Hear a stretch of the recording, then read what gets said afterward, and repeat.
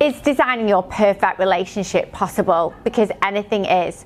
Whether you are single, divorced, in a relationship, happy, not happy, this episode will tell you how to make the most out of your relationship.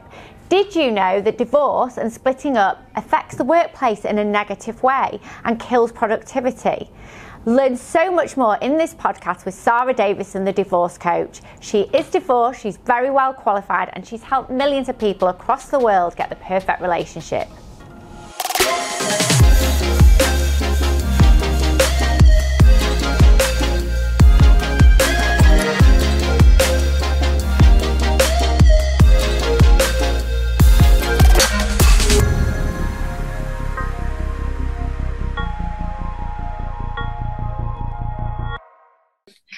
Welcome to the Anything is Possible podcast. We are hot off the back of our conference, which took place in Manchester on the 25th of March.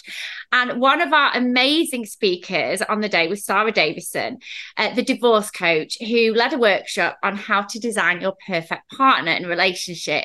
Now, don't let that pigeonhole you, because it's not all about being single, because what Sara does is so interesting and so applicable to you, whether you're single, in a relationship, or actually a lot of what she talks about can be applied to anything and everything. So before I tell you how I met Sara, do you want to just give us a quick intro to yourself and what you do? Yes, thanks for having me, Holly. It's really good to see you again. So my name is Sara Davison. I'm known, as you said, as the divorce coach, and I help people to cope better with any kind of breakup, separation, or heartbreak, and not only go through the emotional roller coaster, but also overcoming the practical challenges like learning to date again, as I talked about at your amazing conference the other day. Thank you so much for inviting me along to that. It was great. It was one of the best events I've ever been to. So hats off to you. Amazing organization. So we run online support groups, one-to-one coaching. I've got 2 books. I've got a podcast as well, which you were my guest on very recently, which was an amazing interview with you. We just really help people to cope better with any kind of separation. So to put into context how I found Sara, so I got divorced like 5 years ago. I'm very like you, Sara, very curious. So, I want to find, how do I get the best advice and the best help? And then just kept following you. And I was so interested in the fact that you'd developed this business where people could train to be coaches. But your story starts very authentically. So you went through a divorce yourself, but tell us what you were doing before and then why you turned into the divorce coach. Yes, so I was coaching. I was an absolute geek for self-help, personal development. So pretty much now for 28 years, I've been immersed in that world. And I've been coaching for 28 years now. So I'd been married for 3 years. My son was 1 at the time. And I found out literally, Holly, overnight that my husband no longer wanted to be married to me. Now, I didn't see it coming. There were issues in the relationship for sure, but I believed marriage was forever and we could work it through. And we had a global coaching business together at the time. So we had about 170 staff, office in London, office in Sydney, Australia. All our lives were completely intertwined. So overnight, I lost my husband, the father to my son, but also my business partner, and who I thought was my best friend. And not only did we break up, he'd met somebody else and he was madly in love with her. And within weeks, I found out she was pregnant and they went on to start a new family. She became a director of my business and I was removed through a technical loophole from being a director. It was all very challenging. And then they moved into the penthouse apartment above where me and my son were living. She was also 12 years younger, Holly, and stunningly beautiful, which never helps. Yeah, it was super, super challenging. So I did a lot of that ugly crying, a lot of that just falling apart. My whole life, my business, my home life, everything had just disappeared as I knew it overnight. So it was going through that process, realizing that, wow, I'm a coach, I'm trained in how to manage my emotional state. Yeah, I am way out of my depth with this. This is something way beyond I ever imagined. So I looked for help. And weirdly, there is no support for heartbreak. There's help for pretty much every other problem, like if you want to give up smoking or if you want to lose weight. there's help, right? But there's no group or support for heartbreak. So I basically created my own program to get me and my son through from all my coaching experience at that point, and then being thrown into what was a very long, difficult divorce process. And that's when my first book came. And then it just took off. I started running my live retreats, and the Daily Mail got hold of those. And you know what the Daily Mail's like? Dubbed it Heartbreak Hotel, and it was double spread. The first one, and pretty much everyone I've done since gets coverage in there. So it just took off, and it really meets the need. So now I'm using that pain to help other people now cope better with their breakups. Wow. So if we think about like a breakup, I mean, it literally hit every spot, didn't it? You've got a son that's 1 year old. She's pregnant. He brings her into the business. He lives near you. Like, so you've almost had the worst kind. Whereas I think I've said to you before, my separation was, really easy in terms of, there was none of these kind of challenges. So, how long between the D-Day of finding out to actually picking yourself up off the floor and thinking, I'm going to write myself out of this? What was that time frame like? It's a really good question. It was all a bit of a blur, probably panic, fear, overwhelm, and a lot of crying for probably 3 months. Yeah.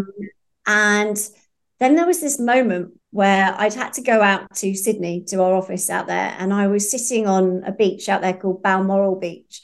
And I was crying. I was on my own, and I was looking out at the waves, and I had just tears running down my face. And I was thinking, this world is so beautiful, and I am in so much pain. And I thought, you know what? I have to do something with this. This cannot be just for me to endure, and then I just pick myself up and off I go. I said, I need to find a way to use what I'm going through to turn it into something that's going to help other people. That was the moment where I knew I could maybe turn it around and create something to get me through. But obviously it took me a good 1.5 years to create the tools and to finesse them and to figure out what worked and what definitely didn't work, and to create the program now that I share with other people. But yeah, I think it was about 3 months in where enough was enough, and I had that light bulb moment where things started to shift. But yeah, it's a difficult process. People don't realize that divorce is known as the second most traumatic life experience you go through after death of a loved one. Yeah. So there is a lot more trauma, and I think that hits you by surprise a lot of the time. Oh, absolutely. I mean, again, I said this to you, I had no children. There was no affairs. It was really amicable. Yeah, it was still traumatic because most people don't get married thinking that it's going to end, so there are different levels, but it's still a complete trauma and life change. And would you say, like, looking back, and we're going to talk about settling and things like that and soulmates a little bit later on into the podcast, looking back, I know you thought that everything was okay. Now you look back, do you still think that, or were there signs? Yeah, there were definitely red flags, massive, huge warning signs, way back to even before I was married, to be honest. But I think when you're in love, even though other people might tell you that, and some of my friends did actually, said, look, not sure you should get married here. This probably isn't going to work out well. But it's very hard to see when you're in. And actually, it was quite a toxic relationship. And I think when you're in a toxic relationship, you minimize a lot of the bad behavior, especially if you're highly empathetic like me. And I know you are as well, Holly. Like, we just want to fix things and we want to make things better. And we're like, okay, well, I'll suck that up so we don't have to have an argument. I'll avoid that conflict just so life carries on. We'll go back to normal. And I think there was a lot more of that going on than I really was probably prepared to admit. And there were some tough moments during that, but we always seemed to get through it. So, yeah, I think, like you said, often looking back, there were red flags and there were warning signs, and definitely people mentioned things to me. But I was just, no, I can make this work. We're together, because there were a lot of things that were great, and I was very focused on that and really not being very eyes open to the things that were probably pretty unhealthy. Yeah. So we have quite a lot of coaches that follow Anything Is Possible that are in different kinds of spaces. So, and I'm really interested to understand. So you've got this idea that you're going to formulate the coaching, and you talk about the process to write everything. I'm so interested in what is the process. Is it a quiet room, a notebook, research? Like, how do you get from a blank piece of paper to a coaching program? That's such a good question. And you know what? I was the kid at school, and I remember my English teacher, her name was Mrs. Newhouse. And I never got above a C plus from Miss Newhouse. If I got a C plus, that was a good mark for me. I was terrible at English. It was always a D or a D minus. My peak, a C plus, and that was very rare. So I never thought I could write anything, let alone a book or a training program. So when I was thinking about doing it, and I'm sure people listening are maybe in that position, it is extremely daunting. And also, sometimes when you do things, like I was getting through my divorce, I hadn't chunked it down into exactly what I was doing. It was just I was coping. So it does take a little bit of time out to think, right, let's just break it down. Don't get overwhelmed. Just work out the main areas and just start with one. So for me, it was heartbreak. So that was the first one I started with. I was like, right, if I was going to tell people how to cope better with heartbreak, where would I start? And then you just throw things down on a piece of paper. Don't try and perfect it. Don't try and sort of script it out. Put the key points that you think are the most helpful. And that's okay. Just do your best. And then you can always come back and pad it out. So for me, it took quite a long time, just chunking down into the different key areas and then adding to those.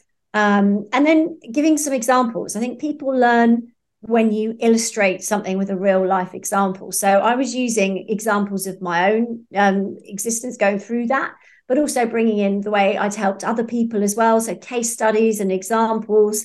Obviously, you've got to anonymize them, but I was using those examples to show people how these tools could actually be applied practically. And I think that speeds up the learning when you're learning anything from a training course. So give them the tips and the advice. Simply, you can do bullet points. You do not need an essay. And then a case study about how you make it real. You apply it to real life. And that's the trick, I think. That's the secret to creating a training program that's enjoyable to go through, but actually sinks in and you can use the tools at the end. So we had the program written on how to get over a heartbreak. Who, obviously without giving details, who was your first client and how did you get them? Well, it was my lawyer, actually. I was going through my divorce and my lawyer was Baroness Shackleton, Fiona Shackleton. And yeah, don't ask me why I went for one of the most expensive lawyers in the world. It was because my ex chose his lawyer first, and I Googled to find out who goes up against him, and he had Ray Tooth, and I found Fiona Shackleton. She was the feisty powerhouse that she still is today. She's amazing. But yeah, it was an expensive divorce process, and that wasn't necessarily Fiona's fault. Just divorcing someone that's quite difficult and doesn't share information, it just escalates, as anyone who's going through that kind of situation will know. But yeah, she said to me, "Can you help one of my clients?" And I was like, "Well, yeah, I can talk to them." But at that point, I was still a bit of a mess. But when I started to explain some of these tools to this other woman, she was like, "I'm going to do this. This is interesting." And the feedback from her was, yeah, this really helps. And then it was actually Fiona that said to me, "You should write a book. You should write a book on this because what you're doing could help so many people." So that is actually why Uncoupling, my first book, came about, because Fiona said to me, just use this opportunity to put this down and share it with people. And she gives it to her clients. So that was a great way to start with somebody like Fiona Shackleton behind you. And had you written a book before? No, like I said, the best I got was C plus in an English essay on Romeo and Juliet. So no, absolutely never. And never thought I could. And I think that's one of the things this journey has taught me. And also when I'm training my coaches, a lot of them will say, "Yeah, but Sara, you share the tools on how to grow a business, but I would never do a webinar, or I would never do social media or shoot a video. I just never do that." Now, you can grow your business without those things, absolutely. And I'll show lots of ways to grow your business. But the interesting thing is once people get in and they see what other people are doing, and actually they start to expand their comfort zone, and then these things just become natural. One of my coaches, Lucy, is in my elite coaching team. She's been with it a few years now. She definitely said she would never go on social media. Her kids would hate it. She would feel uncomfortable. It was all too much. And now she's probably one of the most prolific on her social media, 3 videos a week. She's got loads of followers and she loves it. So again, I think we often think, "Oh, I can't do that." But actually small steps towards it then make it actually a reality. And then you're living that and it becomes normal to you. So yeah, I've now written 2 books and a 3rd book is waiting to be published. So yeah, I actually want to send a copy to Mrs. Newhouse just to see if I get more than a C plus this time. Yeah, this is something I asked Joe Wicks actually. So, how did you have a publisher, or did you literally write the book? Like, how? Again, I think people are interested in the process because they might think there's a book inside of them somewhere.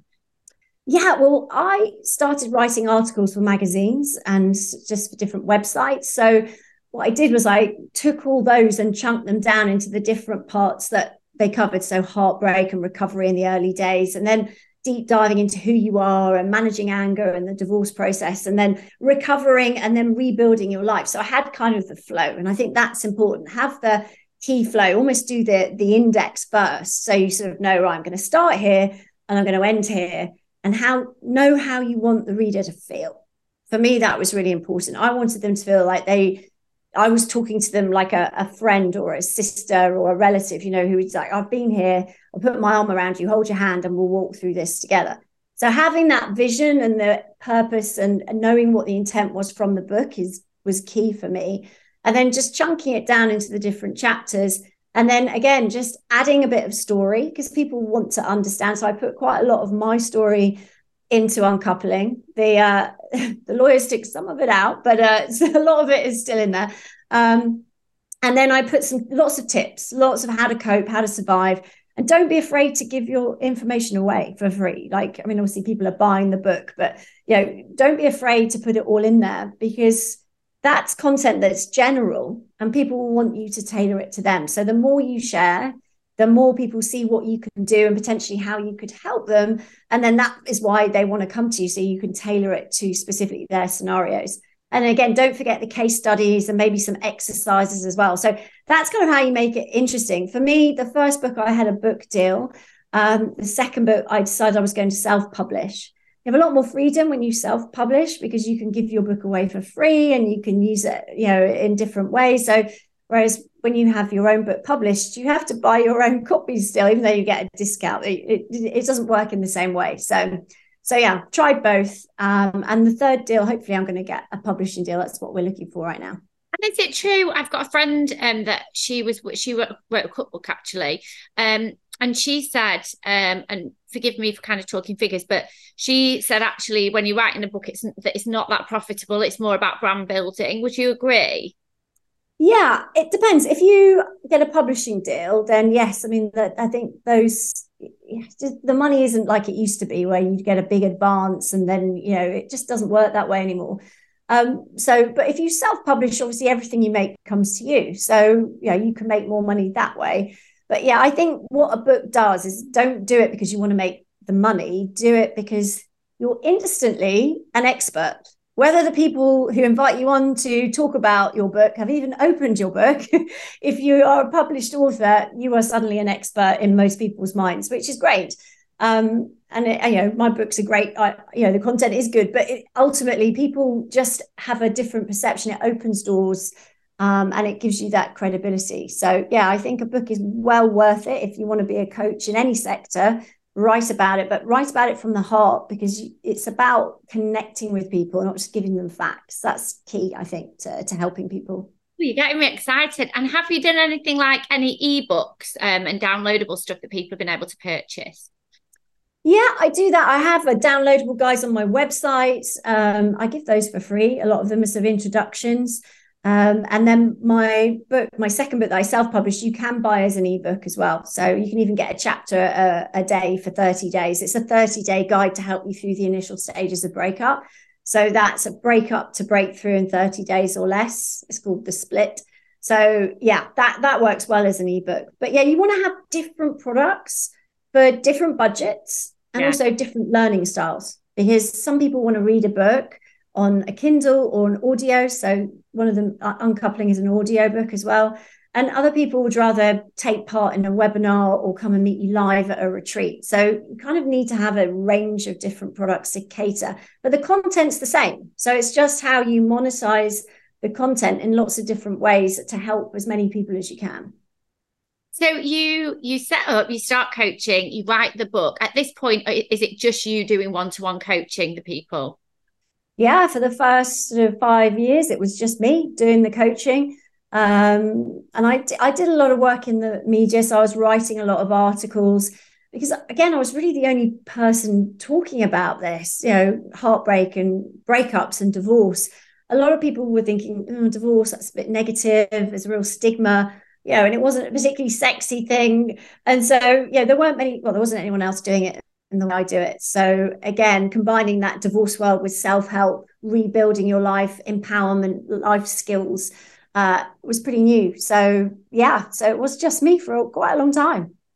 And so you were probably then, I imagine, getting inundated and everyone would want you.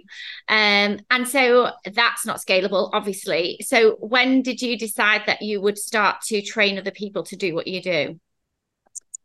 I thought about it for a couple of years, but people started approaching me saying, can you train me in what you do? Can you show me how you do it? And that's when I thought, right, okay, let's create because I had the book, which was really what I give to my clients. So I then sort of changed that into a working manual to train my coaches.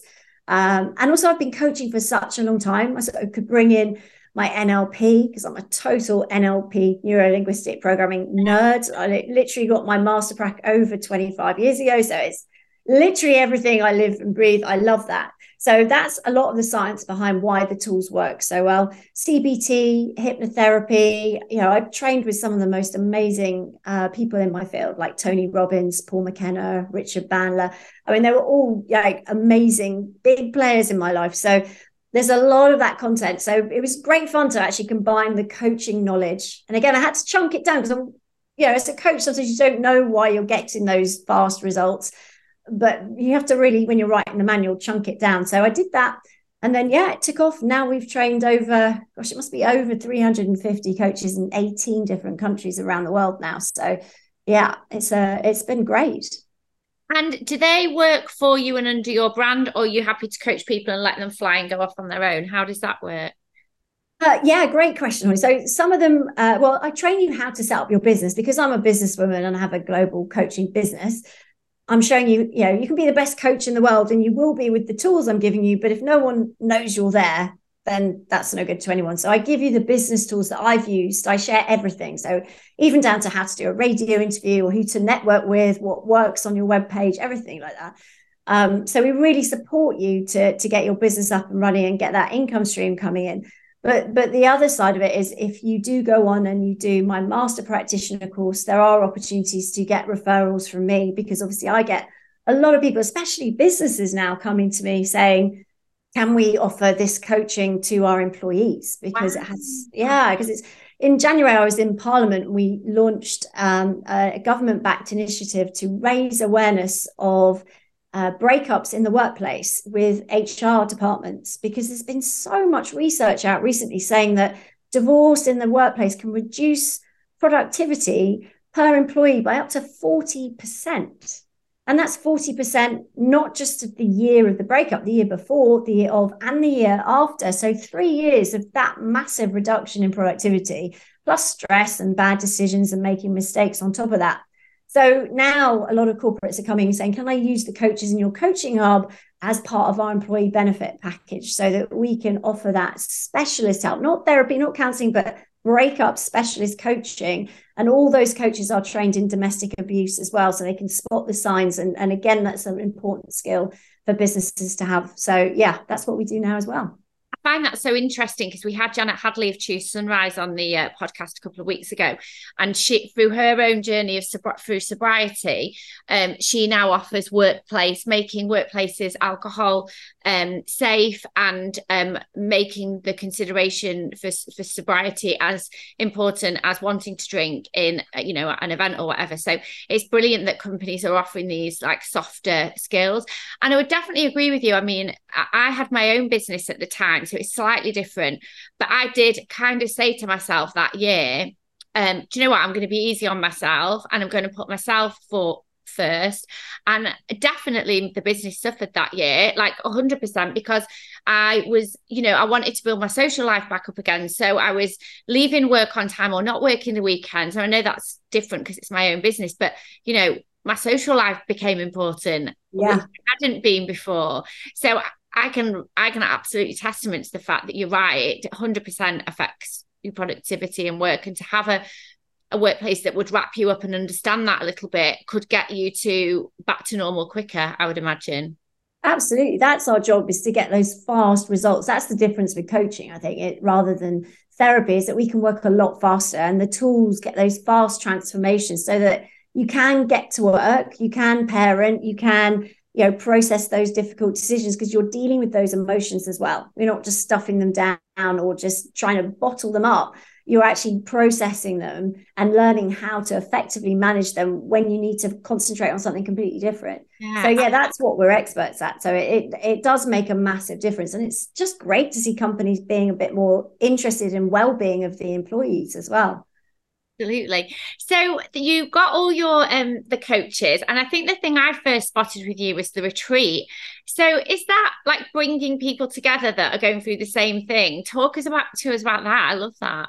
Yeah, me too. It's actually, Holly, my favorite thing that I do is the 2-day live retreat.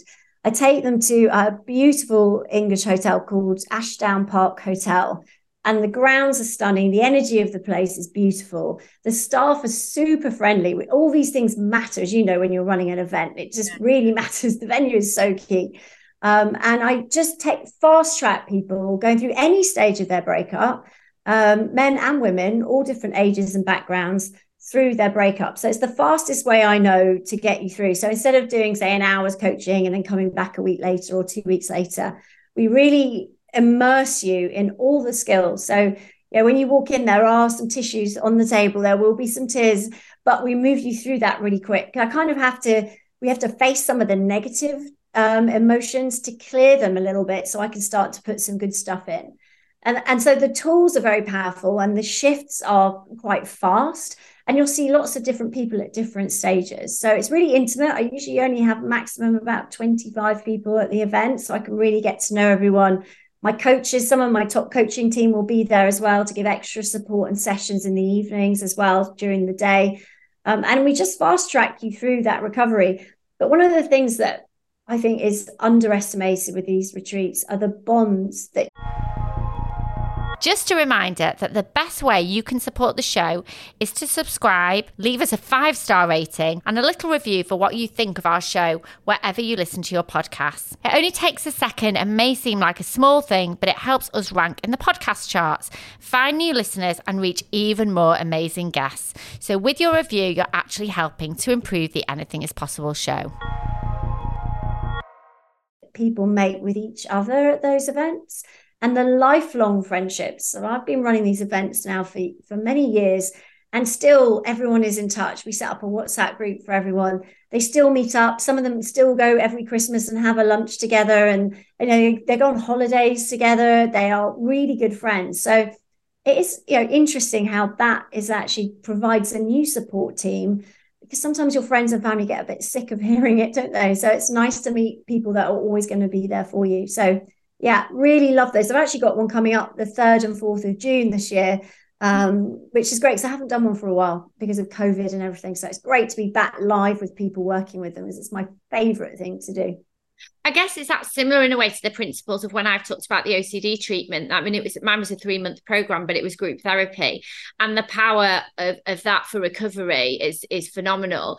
And then on the other side of that, now I'm part of a fitness group which has got an online community, and that's big at the moment. But I guess you were building that community far before people kind of started to build them online, which is now the principle on what people do build communities online for, don't they? Yeah, I think online definitely plays a part. I do online retreats as well, just because it's easier for people to attend, because obviously we're dealing with an international market these days, with coaching over Zoom is really what people want.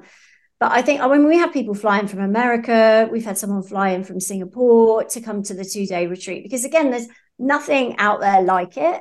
And it's just nice sometimes to be in that environment and just be held safe and have that, especially that fast track through to get you through the really gritty bit, but then start to give you the tools so you can go back and you'll be much more empowered to cope when you get back out there afterwards. And so just to wrap up the business itself, and then we'll talk more about relationships and stuff. So tell us your business now, remind me. So you have your books, your retreats, your coaching. Yeah, the training school as well, to train people to become breakup and divorce coach practitioners and master practitioners, um, with the domestic abuse training as well. That's something that's really close to my heart, because my relationship was toxic and I learned a lot coming out of that about abusive relationships. And I'm now the patron, I've been for many years now, the patron of a domestic abuse charity called the Dash Charity, who support people coming out of toxic relationships. And so I train my coaches how also to manage that. So that's really important to me. And I campaign a lot on the challenges in the family court system, and the challenges, especially for victims of abuse going through that divorce process in the family courts with their children. Some of the things that happen, Holly, are horrific. So that's something I'm very passionate about personally. And then, yeah, we have our corporate coaching now as well. So we do have quite a few products now out there just to really help anyone going through any kind of breakup. So isn't it funny? So your trauma and what you went through has inspired this business, as my trauma of having OCD and recovery has inspired Anything Is Possible. But then also we need to talk about all the exciting stuff that you do. So hopefully the listeners have got an insight on how you can build a business. But I think the story that I want to share and what we talked about at Anything Is Possible, which I'd love to give our listeners a snippet of, is this design your like perfect partner or relationship. And just to give context, Sara mentioned before she's trained with Tony Robbins, who I absolutely love. And I bought one of his like relationship packages that he did.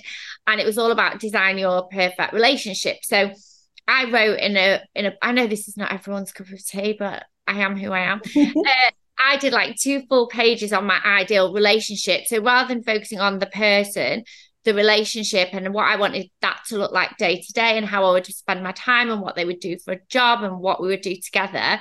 And I've told you this story that like when I was writing all the content for Anything Is Possible, I found it. And I said to my partner, Joel, literally, I've written our relationship 5 years ago. Read this. And it worked like all the things that I wanted to be able to do with someone. I don't know if you store that subconsciously, because I definitely wasn't reading it every day. But talk to us about that. I don't know if you can I know you can't do the exercise with our listeners, but maybe talk through that process of values and narrowing down your values and all that kind of thing. Yeah, I love your story because it's so true. And so many of us that have done that have attracted things, whether it's a partner or a home or, just a career. I think, having that vision and setting that intent and manifesting, as Roxy Nafusi was talking about at your conference, is so, so important. And I know you sort of apologized a little bit before for that, but actually it's so powerful that, I think if you can spend some time doing it, even if you don't believe in it, try it, because the upside is huge. With designing your ideal partner, this is the thing. Most people come out of relationships that I see, and they have 2 criteria for finding a new partner. The first one is they have a pulse. And the second one is they show them one tiny sign of affection. And that usually then is all they need to go into what I call limpet mode and sucker themselves to this poor person, saying, right, I found someone, I'm never going to be alone again. Because that is one of the biggest fears after a breakup, that you're always going to be on your own. So this is one of the challenges. That is not a good criteria or basis for any relationship. So taking back a little bit and going on that self-discovery journey is going to be important. And looking at things like your values. What's really important to you in a relationship? What do you really value? Yeah, it might be love. It might be passion. It might be reliability. If you've been cheated on, it's probably going to be something like loyalty or honesty. And your values tend to stay the same until there's a significant life event. So mine were much more about passion and adventure and fun and happiness. And then after my divorce, suddenly loyalty and honesty and kindness and respect suddenly shot way up my list. Also freedom. Now, freedom's an interesting one, because freedom can mean a lot of different things, which is, again, when you identify your values, take some time to work out what that actually means to you. And at your event, Holly, people had written love. So about 4 or 5 of the audience, I think. So I said to them, right, would you mind sharing what love means to you? And one was like passion, great sex, connection, intimacy. Another one was just having my back. Yeah. Another one was like, well, looking after me, doing things for me. So again, we all have very different definitions of the same value, the same words. So if you're saying, I want to be loved to your partner, and they're saying, well, that's great, I love you, but you've got very different ideas of what that means, that's where sometimes a disconnect can come in. So just getting really clear. Freedom to me does not mean going around and sort of having an open relationship. It means freedom to be myself, freedom to have my voice, which is something I didn't feel I had in my own relationship. So that's really important to me now. But again, defining that is key, because a partner might think, well, that doesn't sound very secure. So again, it's those sort of things, looking at your values and finding out the ones that are most important to you. So that's the first part. And then the second part of the exercise is working out what you want from a partner, which most of us, Holly, know, don't we? We know if you like tall, dark, handsome, or short, blue eyes, or whatever it is. Most of us know instantly what we're kind of attracted to, but it goes deeper than that. It's more looking at their interests, their hobbies, their education. Maybe you want someone who does have kids, or maybe you definitely don't. Maybe you prefer someone who's a bit more sporty or active, if that's what's important to you. Maybe you've got specific political ideas that are really going to great if someone doesn't have the same ideas as you. So again, it's working out what you want, state it all in the positive and write it down in the positive. So not stingy, right?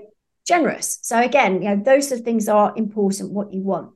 And that's where most people stop when we start to design our partner. In fact, most of us spend more time working out what we're going to have for dinner or wear out on Saturday night than we do what we want from a partner. So it's important to put a bit more time into this. And the final part, which is, well, one of the next parts, which is super important. What do you need from a relationship? What do you need? Now, that might be emotional stability.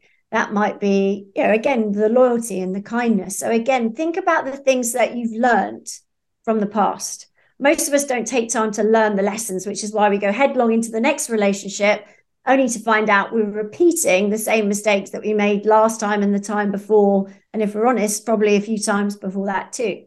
So this is where we start to bank those lessons and say, what do I need? What have I learned? So what do I need from this relationship? So again, writing those down is key.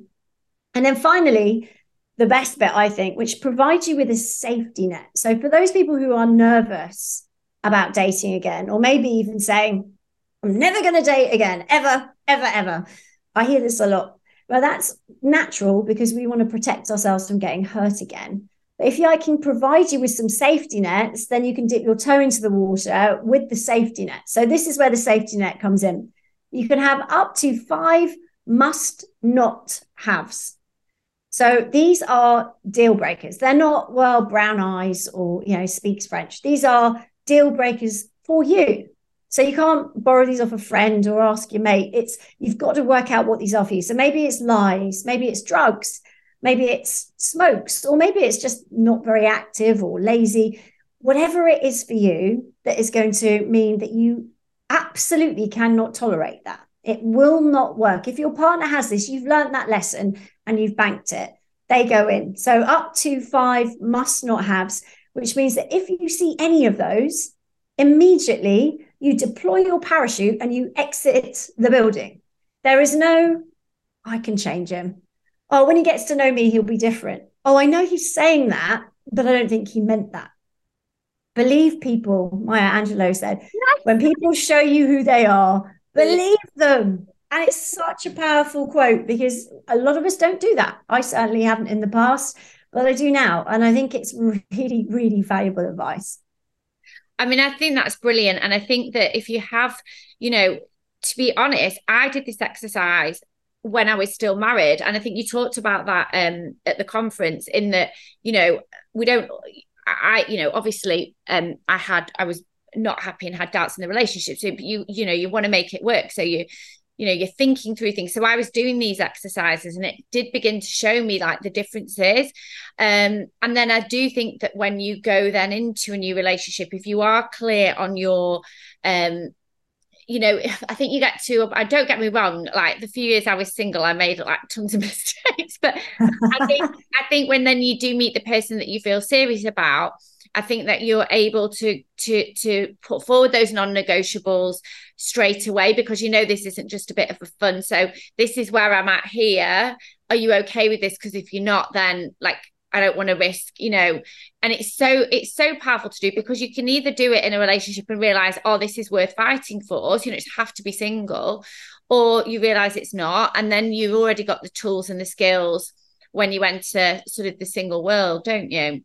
Absolutely, you're spot on. And I think, yeah, we all learn from practicing, and it's hard. I've had clients say, well, he was rude to the waitress, but I thought I'd give him a second chance, but actually a couple of months down the line, they're more emotionally invested.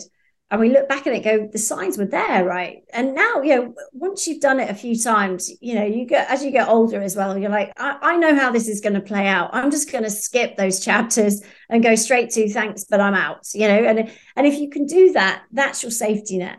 And know that, it's not about learning to trust somebody.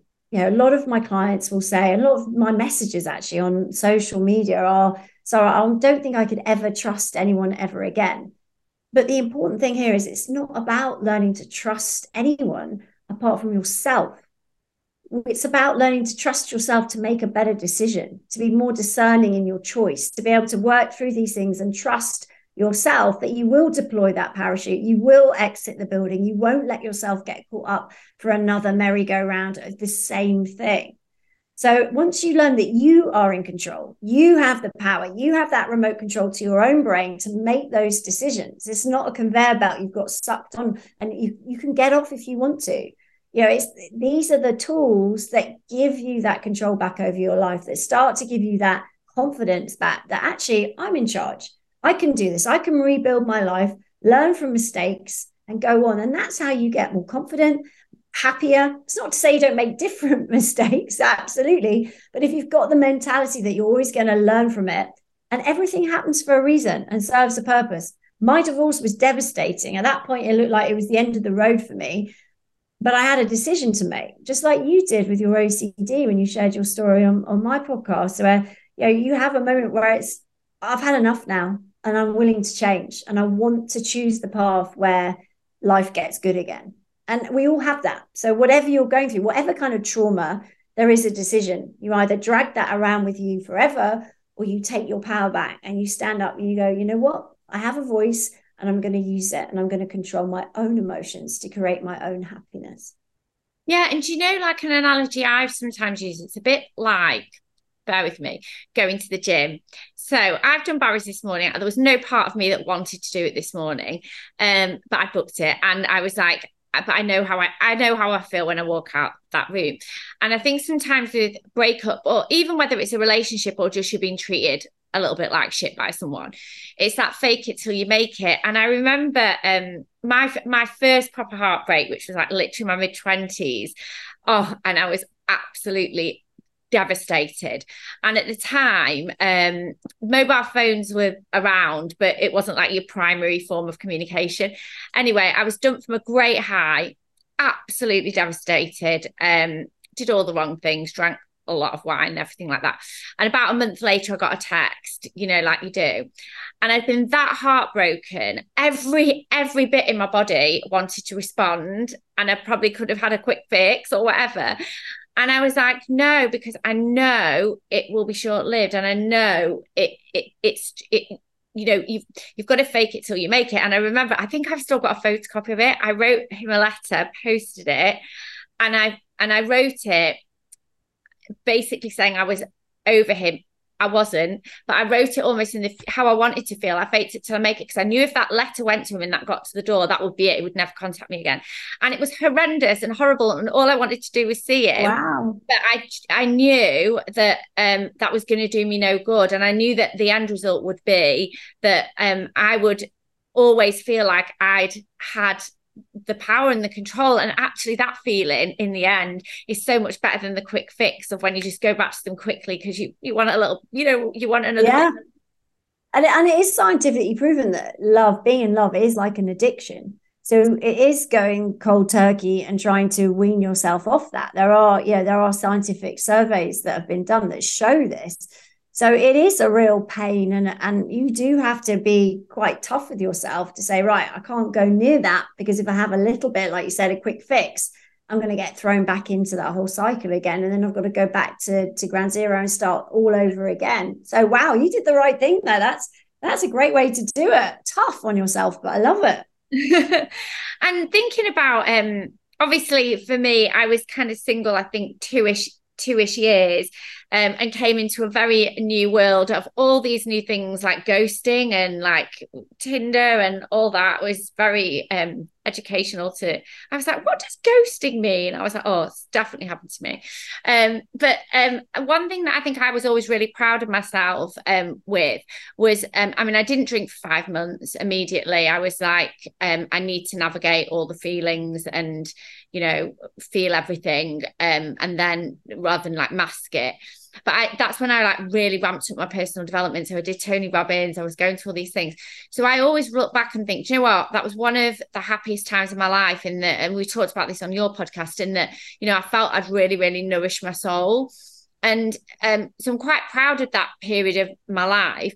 But obviously, I've got other friends that have gone through this and they do the opposite. They're out drinking, they're doing this, they're doing that. How do we convince someone to, you know, not to mask? Because ultimately they're delaying the heartbreak, right? Yeah. And, you know, this is the thing. We can't change what other people are going to do and say. We can't control it.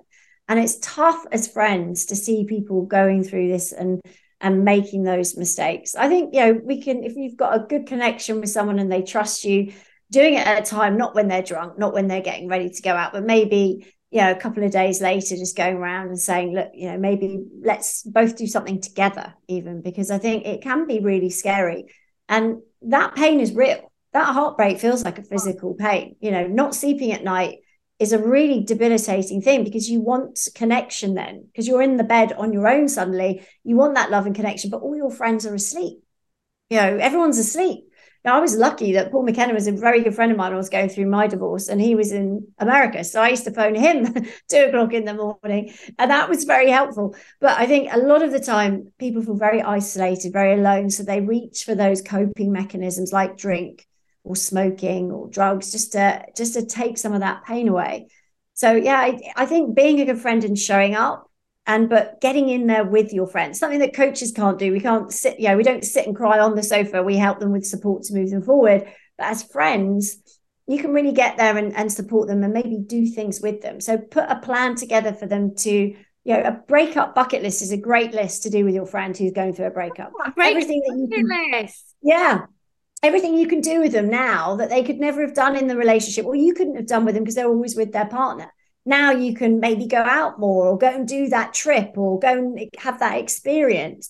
So again, that is a great way for friends to show up and family to show up for people, rather than telling them stop drinking, because that is a real crutch. So again, can't tell someone to stop something unless we're replacing it with something else. So helping them transition is going to be a lot easier. And maybe if they're eating a lot of junk food, cook them some healthy meals and put them in the fridge for them.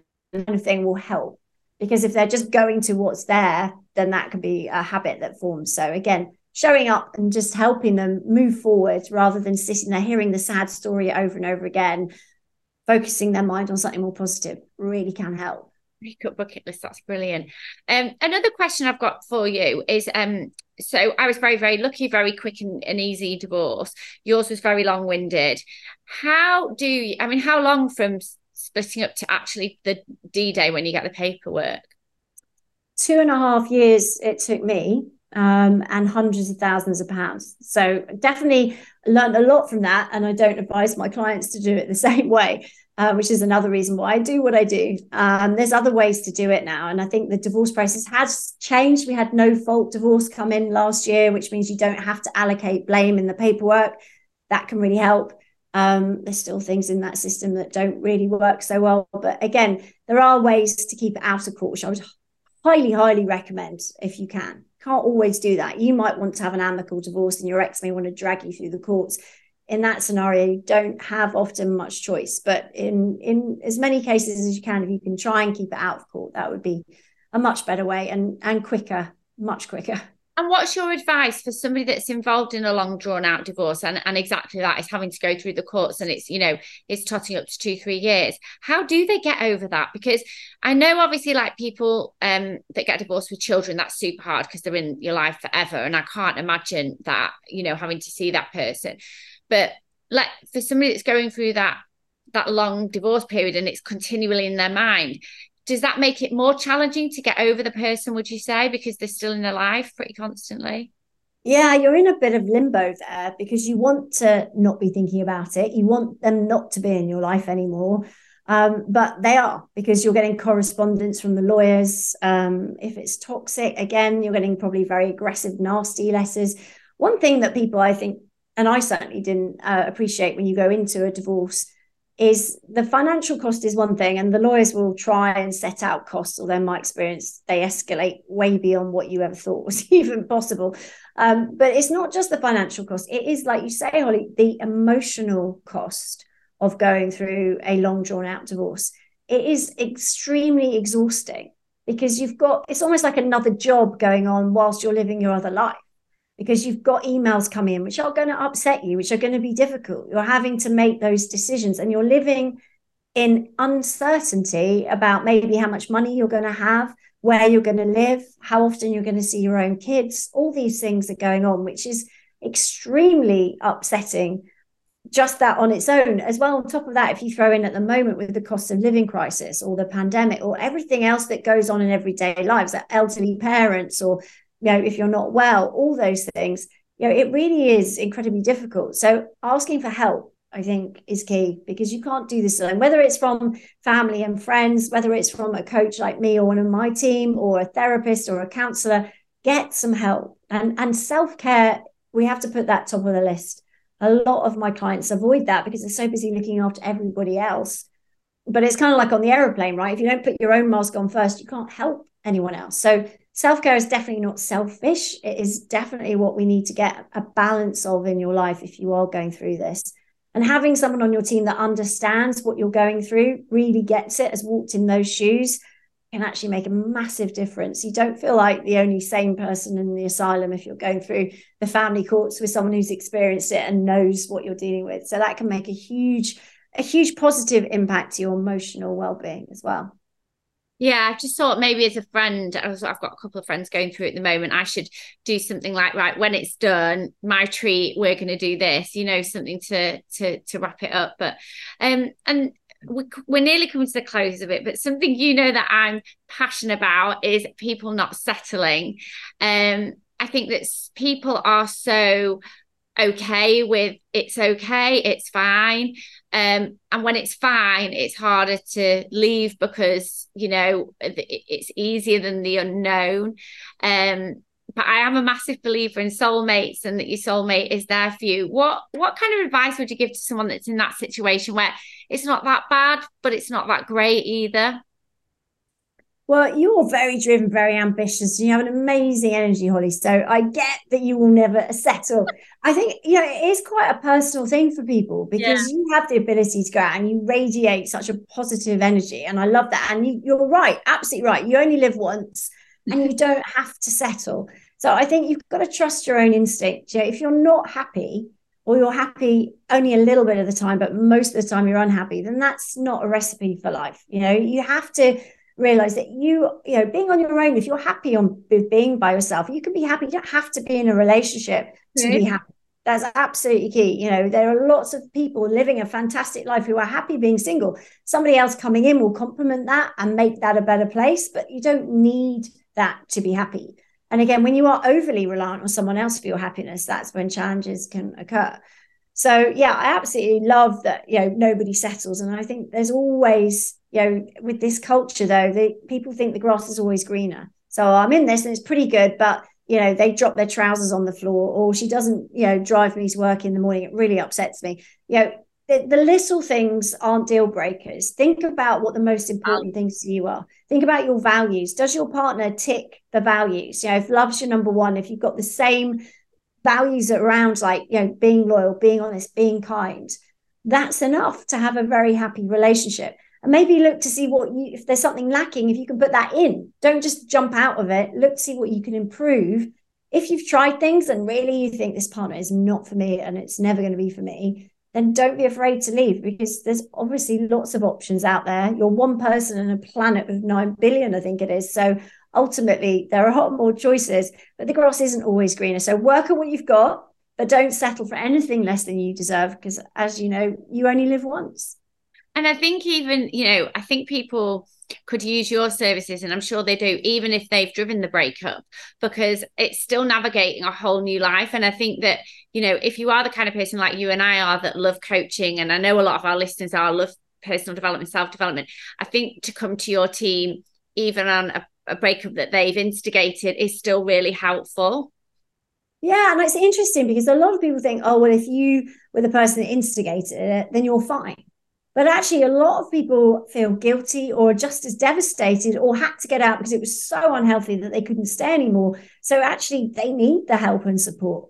Some people, obviously, it's like, oh, it fizzled out. I don't care anymore. I'm not heartbroken. I'm fine. That's a different thing.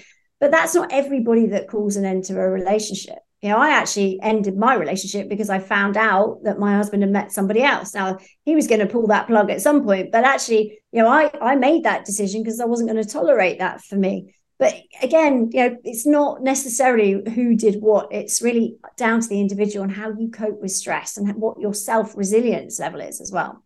Yeah. I mean, I think this is such a fascinating conversation. You speak about it so well as well. You're so engaging.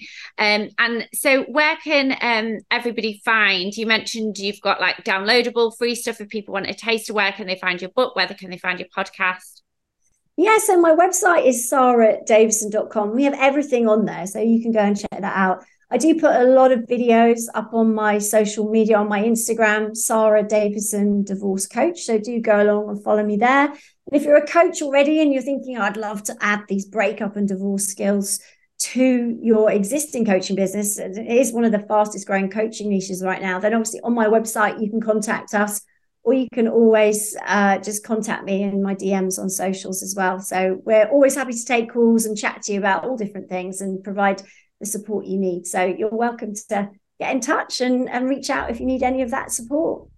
If I didn't keep creating myself lots of jobs and businesses, I genuinely would love to do that course. I think it would be so interesting to do it and help other people. Well, it's been a delight to talk to you. As you know, we're going to keep in touch. I'm sure we're going to see you at AIP 2024 as well. Yes, can't wait for that. Yeah. I hope everyone enjoys the podcast. Give Sara a follow. Look at all her tools, whether you're in a happy, unhappy relationship, single, not single, whatever. It's definitely worth a look. And we'll see you all very soon. Thank you. Thanks, Holly. That was great.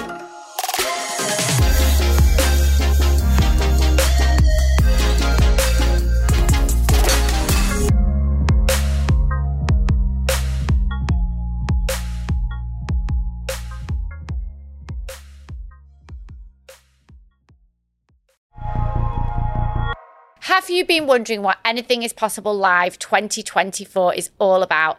It's a 12-hour personal development experience from 8 a.m. to 8 p.m.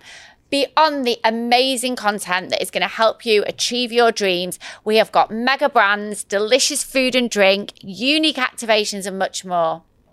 This is the sign you have been waiting for. It is time to invest in yourself and be part of something amazing. I really hope to see you there.